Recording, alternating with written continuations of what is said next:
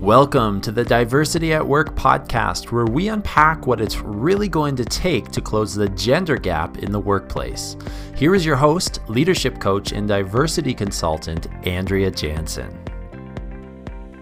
Hello, and welcome to my brand new podcast, where we're going to unpack what it's really going to take to close the gender gap in the workplace. I am Andrea Jansen. I am a leadership coach and diversity strategy consultant, and I am so happy that you're here. On today's episode, we're going to talk about how I got started. I'm going to share my journey with you from working in the corporate world to leaving and starting my coaching business and eventually finding my way into this space of diversity consulting. So, how did I get started? I am a pretty ambitious person, and I started my career in the corporate world, climbing the corporate ladder. And when I felt I was ready for a promotion, I went out and got it. I created that opportunity for myself. I either asked for it at my current company, or I went out and I found a new job and I got it that way by moving companies. Things are going really well, but fast forward a couple years, I got married, I had 2 kids, and there was this great opportunity for my husband to move cities for a new job, and things really changed for me. We were living in Toronto before that, which is a big city with lots of opportunities. And we moved to Halifax, Nova Scotia, which is on the east coast of Canada. It's a smaller city and there's just not as many opportunities.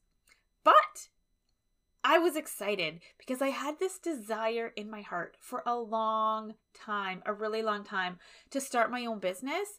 But I felt that in Toronto, there was so many opportunities. So it was really easy for me, if I was ready for that next step, to go out and find it. And that became my comfort zone. So this opportunity to move gave me permission to really go out on my own and see what I could do. And things were really great at first. I had started this business, I had a business partner, and then I had my 3rd child. And at the same time, the business totally fell apart. And it's interesting that it happened at the same time as me having a baby, because it really didn't have anything to do with me having a child. The timing just worked out that way. So I ended up making the decision to walk away from this business. And what happened was I didn't feel really great about myself. I was actually ashamed, and I felt like I was a failure, because having a career was so important to me and I had put so much work into it. So I had gone back to school to get my MBA. I did it part-time. Before I started this business, I went back to school to get a certificate in executive coaching. And then I was going out on my own, and it was a total failure for me.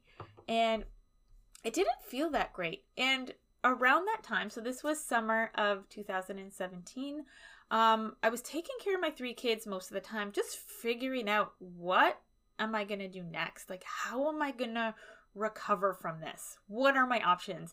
And then kind of there was a sign from the universe that came into my mailbox in the form of a Chatelaine magazine.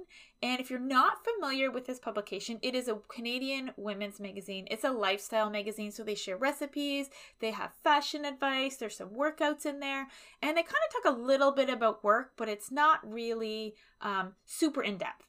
The interesting thing about this, though, that's really interesting, is that I wasn't actually a subscriber at the time. This was one of those free samples that they send to you, hoping that you will subscribe to the magazine. So I put the magazine in the bottom of my stroller, went to the park, and I started reading it when my kids were playing. And what it said, there was an article in it about women and ambition in Canada. So they had surveyed 1,000 women in Canada between the ages of 35 and 45 about work, ambition, what they were striving for in their careers. And this article said that 83% of women are somewhat or not really ambitious. So that means only 17% of women are like truly owning the fact that they're ambitious or really ambitious. And the kicker for me was, I read this stat that they said that 2/3 of these women would not take their boss's job, even if it was offered to them. So, in that moment, it was like looking in the mirror for me. I was that living, breathing example of these statistics. I know we always say like, oh, I'm not the statistics. I'm better than the statistics. But this is the truth. I was that woman who had lost her ambition and had really given up on the idea of having a fulfilling career.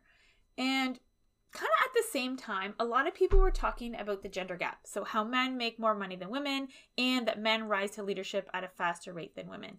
And I was thinking, how are we ever going to close the gender gap if 2/3 of us are not even willing to step up into that leadership role when it's handed to us? So these 2/3 of women, they said they would not take their boss's job even if it was offered to them. And I realized that, you know what? I am not okay with this. This is not okay for me. This is not okay for you. And this is not okay for all the women that I know out there that have so much potential that are probably not using it. And so I love numbers. So this kind of caused me to do some more research. And I found out some more numbers that are not very positive. So number one is I looked up the World Economic Forum Gender Gap Report. And according to that, it is going to take 167 years for the gender gap to close in the workplace. So what that means is that we will not see gender equality in the workplace in my lifetime, which is not okay for me. But more importantly, I have a 4-year-old daughter. So right now, if things do not change, it doesn't matter what I tell her. I can tell her to dream the biggest dreams. I can tell her she could be whatever she wants when she grows up. But the reality is, it will be a lot harder for her. She will have barriers to leadership if she wants that. And I have 2 sons. So when I think about my family, it's going to be a lot harder for her and it's going to be easier for my sons. And I'm not okay with that. And it's not okay for me. It's not okay, I think, about your daughters. It's not okay for your daughters. It's not okay for your nieces. It's not okay for your goddaughters because there is so much potential out there and women and men should have equal opportunities to pursue careers if they want to. So I had to decide what I was going to do about this information because now that I knew it, I couldn't unknow it. I knew this and I had this feeling that I needed to do something about it. So I had to decide if I wanted to step up and be a part of the change or if I was going to wait around and take the chance that somebody else would figure this out. And this is an elephant-sized problem. It is huge. The government needs to step up. Schools need to step up. Employers need to step up. HR departments need to step up. Senior leaders need to step up. Families, even how we talk in our families, we need to step up and start doing things a little bit differently. Everybody needs to work together or else it's going to be 167 years. And for me, I made a decision that day that I needed to do something first for myself because I was not okay being a part of that statistic of the women that had kind of given up on the idea of a fulfilling career. But I also had to make that decision that I wanted to do this for the women that are coming behind me. So I like to take action. I like to get things done. So I got to work and I made a women's leadership coaching program and I got clients, which was awesome. And my business started to take off. And then I got a paid speaking engagement, which was amazing. And then I got another one, which was so awesome. And one of these engagements was to be a moderator on a panel discussion. And on this panel was somebody who is now my good friend, Dr. Allison Byrne. And she is a professor at Memorial University in Newfoundland. And she studies gender and leadership. So she has a PhD and she studies these numbers about really what is it going to really take for us to see change that we can measure, for us to change those numbers so that we can actually make that 167 years shorter.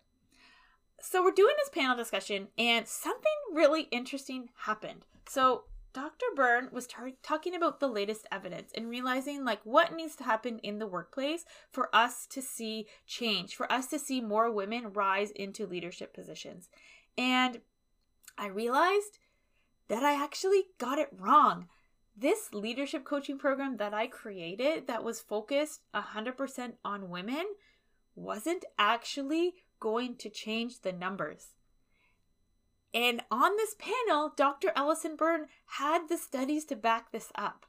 And on that day, I learned the truth that if things are really going to change, we actually need to look at it from a workplace culture perspective. We need to change the culture in the workplace. So that means if you want to change the culture in the organization, it starts from the top down. And today, most senior leaders are male. So that means for the workplace to get better for women, we actually need to get men involved. And if we don't, things are not going to change. I kept in touch with Dr. Alison Byrne, and I actually hired her to help me figure this out. So I hired her to help me make my coaching programs right, because I wanted to make sure that my female clients knew the truth, that if they wanted to get ahead, if they wanted to make the workplace better for themselves and also for the women around them, the best thing they can do for their careers and to change the culture is to engage the senior leaders in their organization. And yes, today, most of those people are male. And my clients started doing that, and they started getting promotions. They started having more impact. And the really cool thing that happened is that they started the conversation with men in their organizations about working towards diversity and getting men involved in the conversation about what things need to change if we really want to embrace diversity here in our company. And now I work with companies in a different way. So I still have my women's leadership coaching programs, which is the way that I want to explain it a little bit. And that is really kind of working to close the gender gap from the bottom up. So that's the idea of filling the talent pipeline with really talented women. So when positions open up in organization, there's a talent pool that is ready to go, and companies have talented people to choose from, people that are capable, people that are ready to go to take that next step. So that is one way I work with people. But the other way, and this kind of opened up this door for me, is that I realized I really need to work with senior leaders from the top down. So we really need to kind of have a different conversation about what it's really going to take in the organization and what things need to change so that we can start changing workplace culture and actually make the workplace somewhere where women can thrive. So that's how I got started in this, and it's really, really exciting.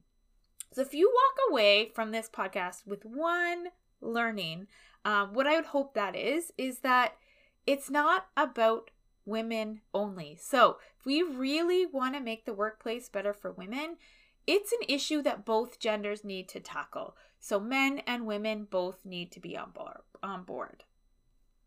So if you want to learn more about this, you can subscribe to my podcast. This is my first episode, and I'm going to be having my next episode, and I'm going to unpack and really talk about why most companies are actually buying their women's leadership programs from men and what that means.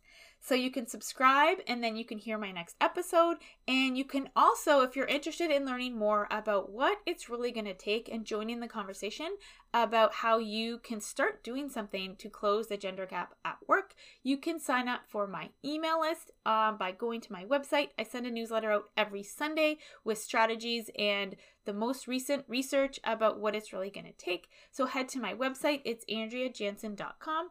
AndreaJanzen.com. So thank you for listening.